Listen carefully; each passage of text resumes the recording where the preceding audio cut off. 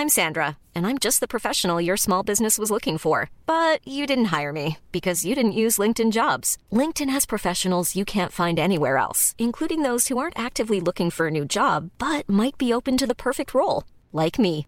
In a given month, over 70% of LinkedIn users don't visit other leading job sites. So if you're not looking on LinkedIn, you'll miss out on great candidates like Sandra. Start hiring professionals like a professional. Post your free job on linkedin.com/people today.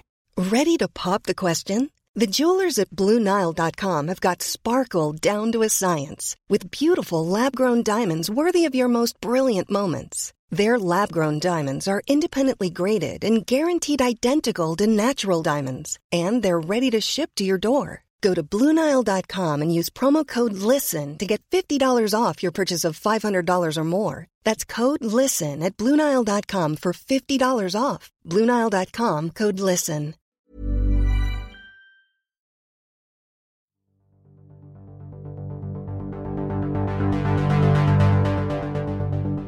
Protesters clash with police over immigration arrests in Dalston. Bitter row erupts over last-minute changes to RIBA election rules. Design competition for a memorial at Grenfell Tower announced. And could a national housing plan be the real solution to the housing crisis? My name is Rachel Coppell, and I work at Open City, and I will be bringing you a roundup of this week's top London architecture news. Welcome to the Lundown.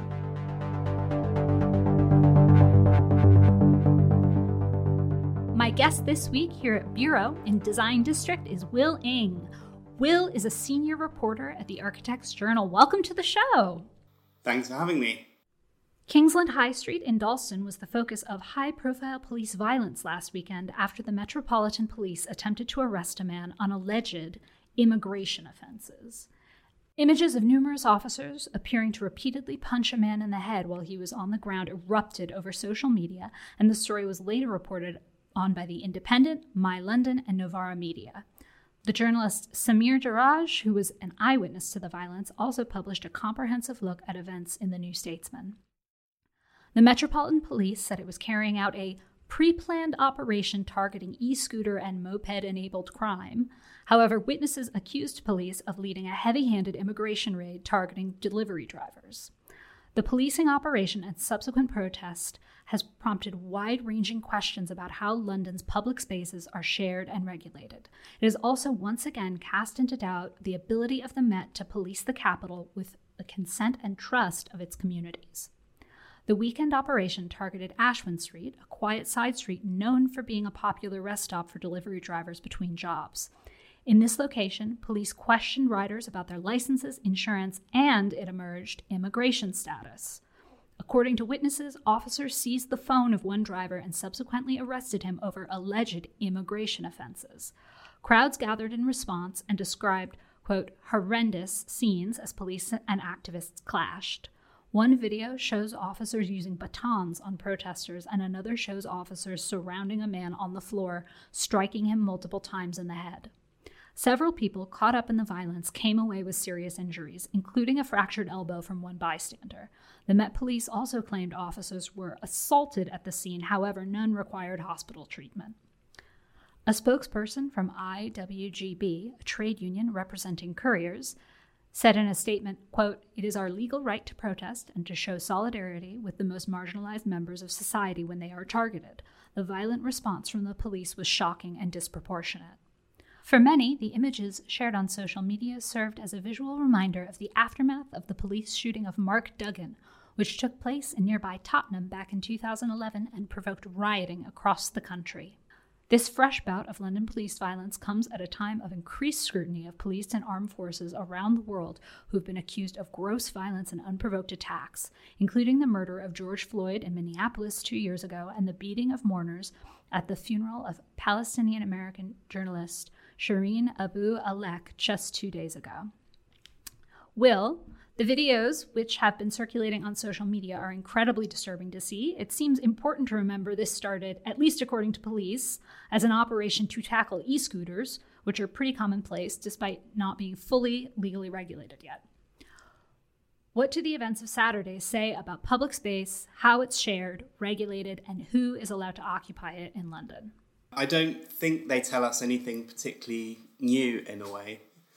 It's only been a matter of weeks or maybe months since the police force in Hackney, so the Hackney branch of the Met, it emerged, strip-searched a black schoolgirl after wrongly accusing her of having cannabis. So this is an institution, the Met all over London, but also in Hackney particularly, that has really sort of serious problems with sexism and kind of racialised policing. So I suppose, to me, this kind of reiterates that non-white people are policed differently in public spaces. To pivot slightly, e-scooters are good news for our cities. More people on e-scooters means less people driving around. That means less carbon emissions. It also frees up spaces on roads and in parking spaces. And it has the potential to be much safer for pedestrians. So they're a good thing. I cycle around London a lot, and I can't help noticing, this is anecdotal, but in East London and Dalston, the majority of these scooter users I see whizzing around are not white, while actually probably most cyclists I see are white. So interestingly, I think scooters have probably, brought more people and possibly sort of more communities and more sort of diversity into travelling around cities at that kind of speed, away from cars into scooters and cycling. Probably some people do drive scooters dangerously, just as some people cycle dangerously. But I think we really need to invest in cycle lanes and better road infrastructure. And if necessary, sort of proper regulations, as you kind of alluded to, rather than just cracking down on scooter users in the first place. And let me suggest, Rachel, that if the problem is a shortage of money, why don't we start with the public money being spent on tens of police officers beating up protesters and harassing scooter owners or delivery drivers?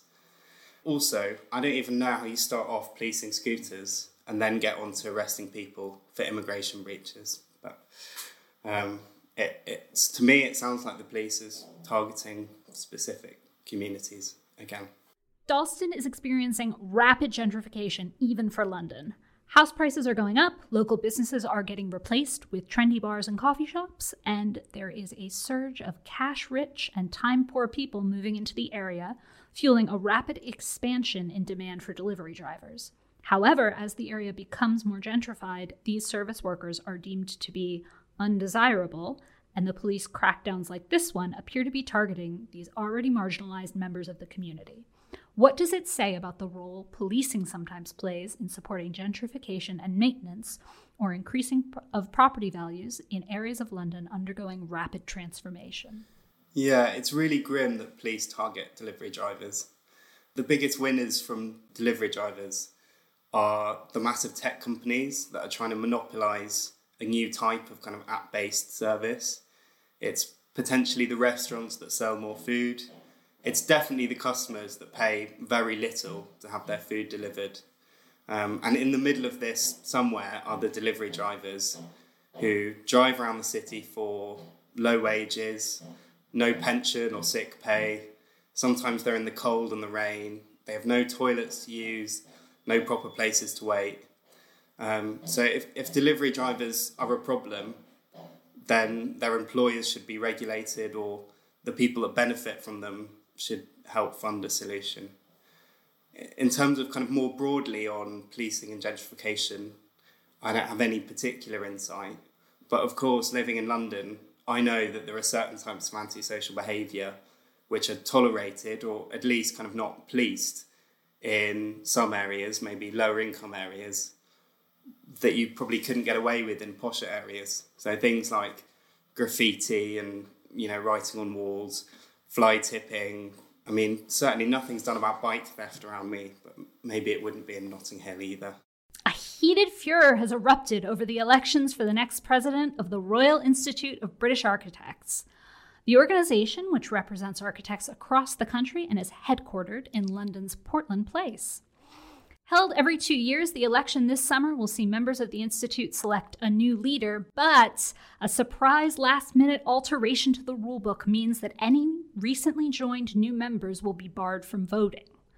It is a move that has prompted fury from some commentators and has been covered across the built environment media, including in the AJ by this week's guest, Will Ing.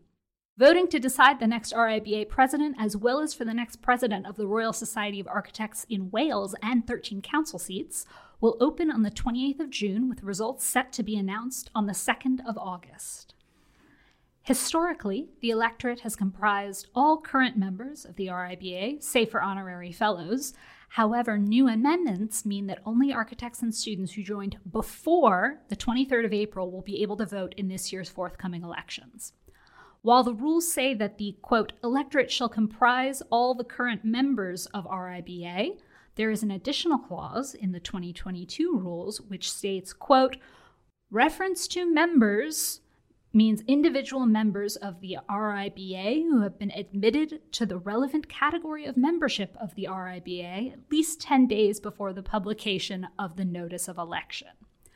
The rule change comes after campaign group Future Architects Front, FAF, and other early career architects, students, and activists selected Mace employee Muia Oki to run as candidate.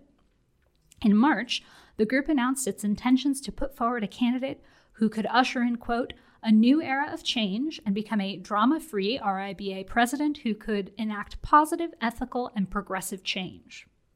In an open letter signed by 60 backers, the group sought to galvanize students and younger architects to take part in the next RIBA presidential election and help elect a candidate who could work harder on issues like employment rights and climate change.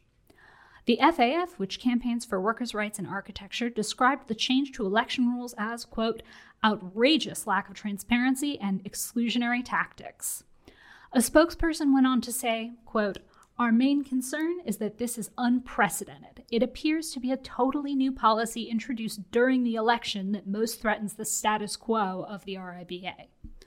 New members who are enthusiastic to create a more progressive future for the Institute have been silenced, and this will only further entrench the irrelevance of the RIBA and its role as a regressive gatekeeper of the profession. So, Will, what's this story all about? This seems like quite a small change of wording around the rules, so why is it such a big deal and prompting so much controversy? What is potentially at stake here if newly signed up members are denied a vote? So I think the first problem with the rule change is that the RIBA did not tell anyone. So the new election rules have actually apparently been kicking around the Institute for some time, but they were approved by the RIBA Council at the end of April, and then only kind of formally published online at the beginning of May with the notice of the election. And even then, the rules were in a really long document, so the kind of changes to the electorate were not spelt out. This meant that there were people who joined the RIBA in late April, 2 months before the election actually starts, who subsequently found out that they're excluded from voting. You know, the kind of worst things they found out from Twitter. So my article quoted 2 such people. One was a student, one was an architect in practice.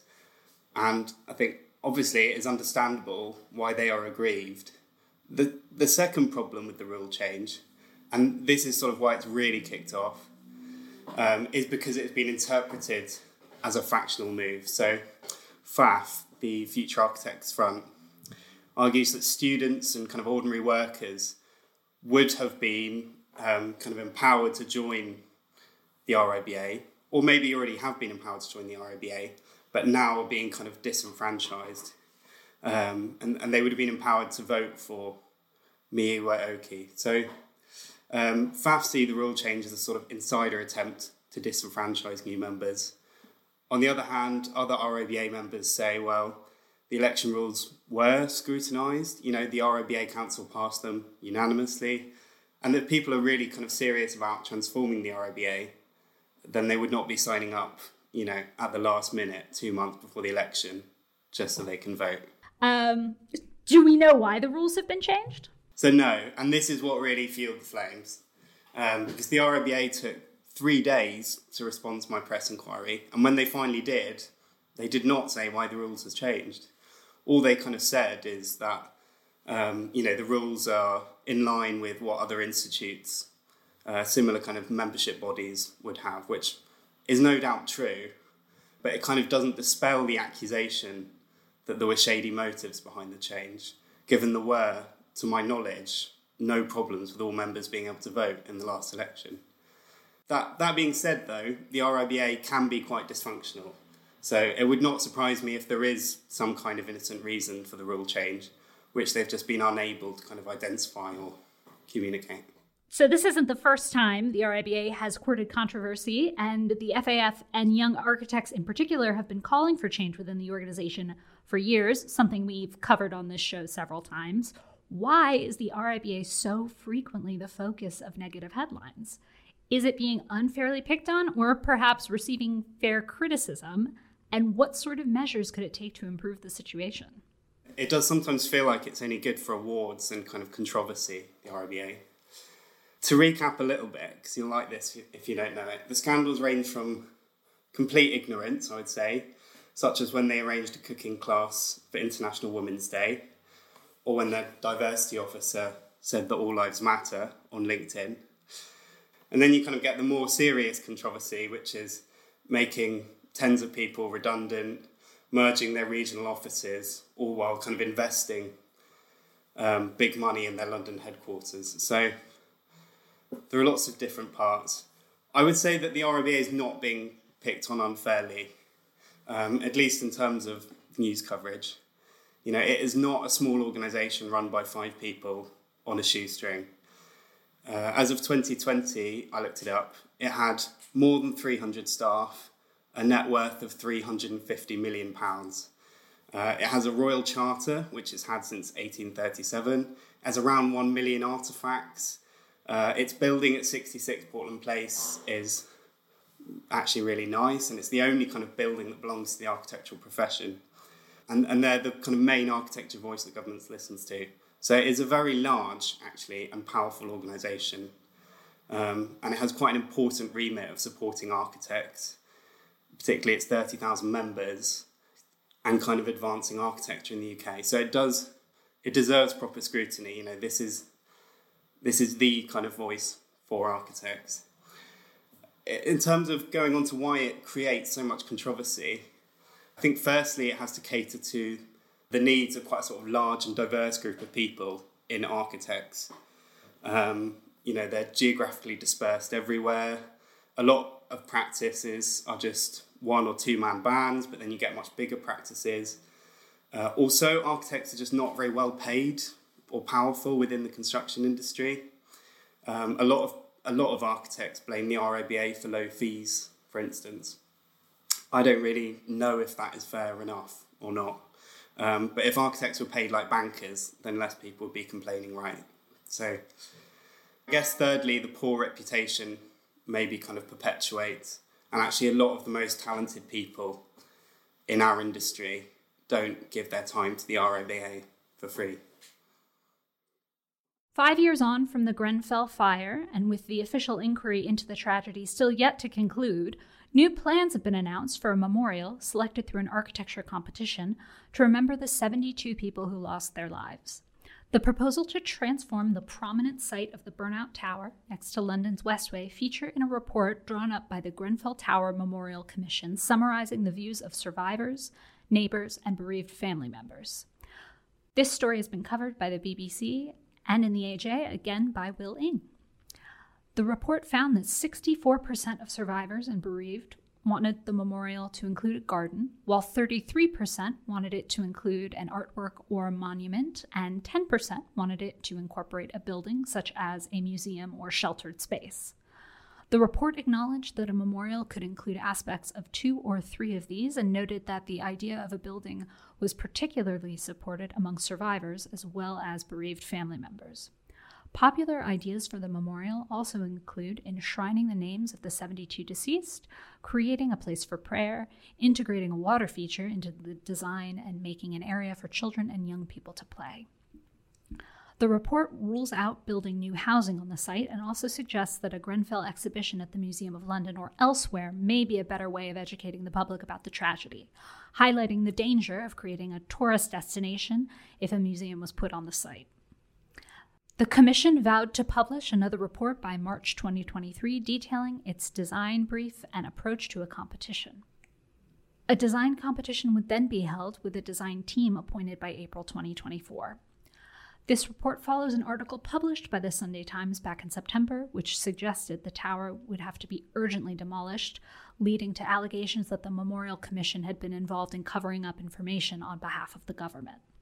Leveling Up Secretary Michael Gove later apologized and said no decision would be taken about the future of Grenfell Tower without bereaved residents and survivors being consulted. Will, what is the significance of this memorial announcement for those affected by Grenfell and for social housing communities around London? Is this a milestone moment following the tragedy, especially as the inquiry is still going on nearly 5 years after the fire? Yeah, I think it's a small milestone, but obviously there is a long way to go. I imagine it is, though, a small kind of solace to survivors and particularly bereaved family members as we're approaching the kind of 5-year mark to know that a memorial site is forthcoming. I suppose it's worth pointing out that the site is already effectively a memorial. They're quite sort of heart-moving wreaths, paintings, shrines and flowers sort of laid over the hoardings. So in a sense there is kind of already a memorial, but it's good to see it coming along. One of the most striking and kind of moving things in the report actually was about the possible plans for laying to rest unidentified remains. So they still need to kind of investigate technically and kind of legally and so on whether it would be feasible. The idea is that some of the unidentified remains from the tower could be sort of put to rest in a special part of the memorial, possibly even a part that is only accessible to bereaved family members. So I thought that was a nice idea, but also just a really powerful reminder that some grieving families never even had a body to mourn. Last week, we reported on the Queen's speech at the state opening of Parliament, which was delivered by the Prince of Wales and outlined a range of levelling up and planning reforms, including new so-called street votes. If this plan goes ahead, residents will be able to vote on the design of developments in their areas, which, according to Housing Secretary Michael Gove, will weed out modernist architecture in favor of traditional buildings, which, quote, the rest of us actually like. This week, Rowan Moore, the architecture critic, published his response in The Observer. Moore points out that such a vague policy is more likely to fuel a boom in loft conversions and extensions for those in the least need of space than it is to address the very real housing crisis the country is currently experiencing. He goes on to speculate that the strong emphasis the Conservatives have placed on street votes indicates their lack of commitment to building the 300,000 homes promised in their 2019 manifesto, something that the Housing Secretary Michael Gove recently heavily hinted at when he said the government is not bound by this target. A real solution to the housing crisis, Moore proposes, is a national housing plan, such as the one put in place in post-war Britain, which saw the creation of 32 towns over 20 years, creating homes where 2.8 million people now live. Such a radical transformation of the country was a result of significant public intervention, including the use of compulsory purchase orders, which allowed the government to acquire land to construct infrastructure and homes of the type and number that people needed. So, Will, could you explain what a national housing plan is? What could a plan like this look like? And how does it differ from the housing policy and planning system we're currently operating under? A national housing plan would be to actually have a plan to sort out the national housing crisis. What we currently have is not a plan. We don't have a plan. So let me elaborate a little bit. At the moment, private sector developers build almost all the homes. In 2021, private developers built 142,000 homes. Councils built 2,250 homes. And central government built 0 homes. So to be fair to central government, it would say that it has various funds to help bring sites into the market. It supports developments with, funding for specific objectives. And there's also Homes England, which is this kind of government body which helps with infrastructure work for house builders and kind of sells them nicely packaged up public sites to build on. But private developers are not going to solve the housing crisis for the very simple reason, why would they? If supply becomes too high, then demand will decrease, as will kind of house prices, as will their profit margins, which are, by the way, ludicrously high. We're talking hundreds of millions for big house builders, sometimes over $1 billion a year. But anyway, that's obviously what their shareholders want. There's sort of a related problem that most houses are built by the same 8 or so house builders, and it's not a very competitive market. None of their products are particularly good from a design or kind of building standard point of view. This is particularly true in the shires, where they sort of build the same home over and over and over and over and over again in a field. They also build very small amounts of affordable housing, only what they're kind of forced to do by councils as a proportion of their overall. So the crisis in affordable housing is particularly severe, with no meaningful prospect, I would say, of help from the private sector. So what Rowan is suggesting is that the government should actually use its muscle and, if not, build homes as we did in the post-war era, at least force homes to be built to sustainable standards, in the right locations, with proper planning, proper investment. His point actually is also that we could do this quite cheaply. At the moment, the lucky landowners who discover that they can build homes on their field see the price of that field rocket up like astronomically. And he's saying, well, if the state bought fields where it built houses, then it could kind of capture the enormous rising land values which building houses on it creates. With so much money tied up in existing housing assets and so much hostility to new homes, especially in pretty rural areas and the Greenbelt, would an endeavor like this be potentially too controversial for our political institutions to pull off? Yeah, Rowan puts this well, actually. So to quote him, he says, "It is fantasy to think that the competing interests of people who already own homes and those desperate for somewhere to live can always be reconciled without hard decisions." Of course, that is right. And so far, the Conservative Party has sided with people with homes. It knows that the pensioners that vote for it have a lot of their wealth tied up in house prices. They've seen their homes increase by an outrageous amount in 10 years, let alone 20 years or 30 years. But that being said, I would sort of invert the question and say maybe at some point it will be too controversial for our political institutions not to solve the housing crisis. There is a generation of people struggling to house themselves. There is increasingly a concentration of wealth within landlords and people that already have wealth. And I think London in particular is in trouble. I am struggling to afford to live in Haringey and pay my bills. And I work for more than the minimum wage. So I think eventually there will have to be a reckoning. So Rowan Moore is the Observer Architect Critic, a role you would think would more typically involve covering shiny new developments and reviews of architecture festivals and biennales. What does it mean when leading journalists are writing about policy and putting forward quite radical ideas about reforming the planning system while politicians seem to be shying away from the challenge? Yeah, I'll push back a bit and say I suppose a critic's role is more than just covering shiny developments, partially because developments aren't so shiny anymore, Rachel. It's more brick slips, concrete panels, timber if you're lucky, than kind of flashy multicoloured cladding and glazing. But a serious answer to your question would be that, in a way, the solution is obvious. Rowan's piece is very good, so I'm not saying it's trite. It's very well considered and worth a read, but the government needs to seriously invest in sorting out this problem. Most architects probably know that, and even journalists can cotton on. Accelerate debates. The grass isn't always greener.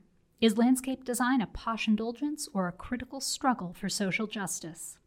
This debate will examine the role of landscape and land ownership, bringing together essential voices in the conversation to discuss the power of landscape architecture in relation to the burning social issue of land justice in London. Each speaker will both defend and critique the world of landscape design, celebrating its strengths and challenging its failures. For any designer entering education or practice in the built environment, this is a tension that needs to be understood. Will, did you go to the last one? No, sadly, Rachel, I didn't go to the last one. But maybe I'll go to this one. When is it? It is Thursday, May 26th, 7 p.m. Doors are at 6:30. I did go to the last one, and I can tell you it is a rollicking good time. It's feisty and fun. All right, I haven't got my diary on me, but I'm pretty sure I'm free, so maybe I'll head down. It's at Rich Mix, isn't it? So there's a bar? Yes. There's a bar in the venue, so you don't even have to leave. You can be listening to the debate and you can go, oh, I really want another packet of crisps. And you can just saunter up to the bar, and it's not weird.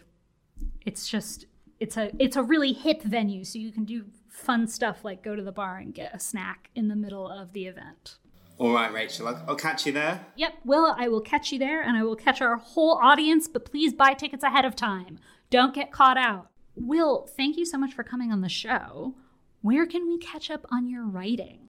Well, Rachel, all in one place, thearchitectsjournal.co.uk. Occasionally, when I write really good stories, I tweet them out as well, so you can follow me on Twitter. What's your Twitter handle? It's at willing9. All right, everyone, remember that. At willing9. Yeah, obviously my name is a word, so I had to add a number because it was already taken. Oh. So I went for the number 9. You've been listening to The Lundown, a show from Open City rounding up the big stories in architecture and the built environment each week in London. If you've enjoyed the show and want to know more about any of the stories we've discussed, we recommend subscribing to The Architects Journal, which has covered all these issues and many more too. You can find the show on Twitter or Instagram at Open City London, or by using the hashtag Lundown, LNDDWN. Open City receives no public funding, so if you want to support our work, please go to open-city.org.uk/support and sign up as an Open City friend. Open City is dedicated to making London a more open, accessible and equitable city.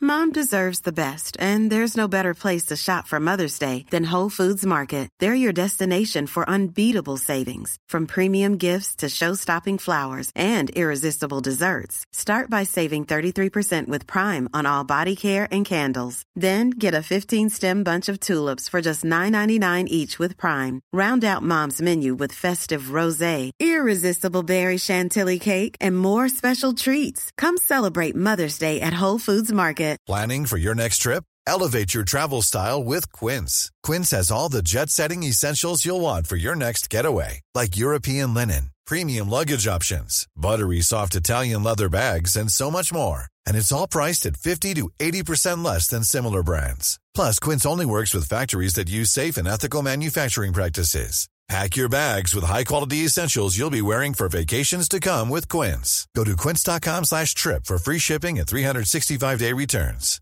Imagine the softest sheets you've ever felt. Now imagine them getting even softer over time. That's what you'll feel with Boll & Branch's organic cotton sheets. In a recent customer survey, 96% replied that Boll & Branch sheets get softer with every wash. Start getting your best night's sleep in these sheets that get softer and softer for years to come. Try their sheets with a 30-night guarantee. Plus, get 15% off your first order at bollandbranch.com. Code BUTTERY. Exclusions apply. See site for details.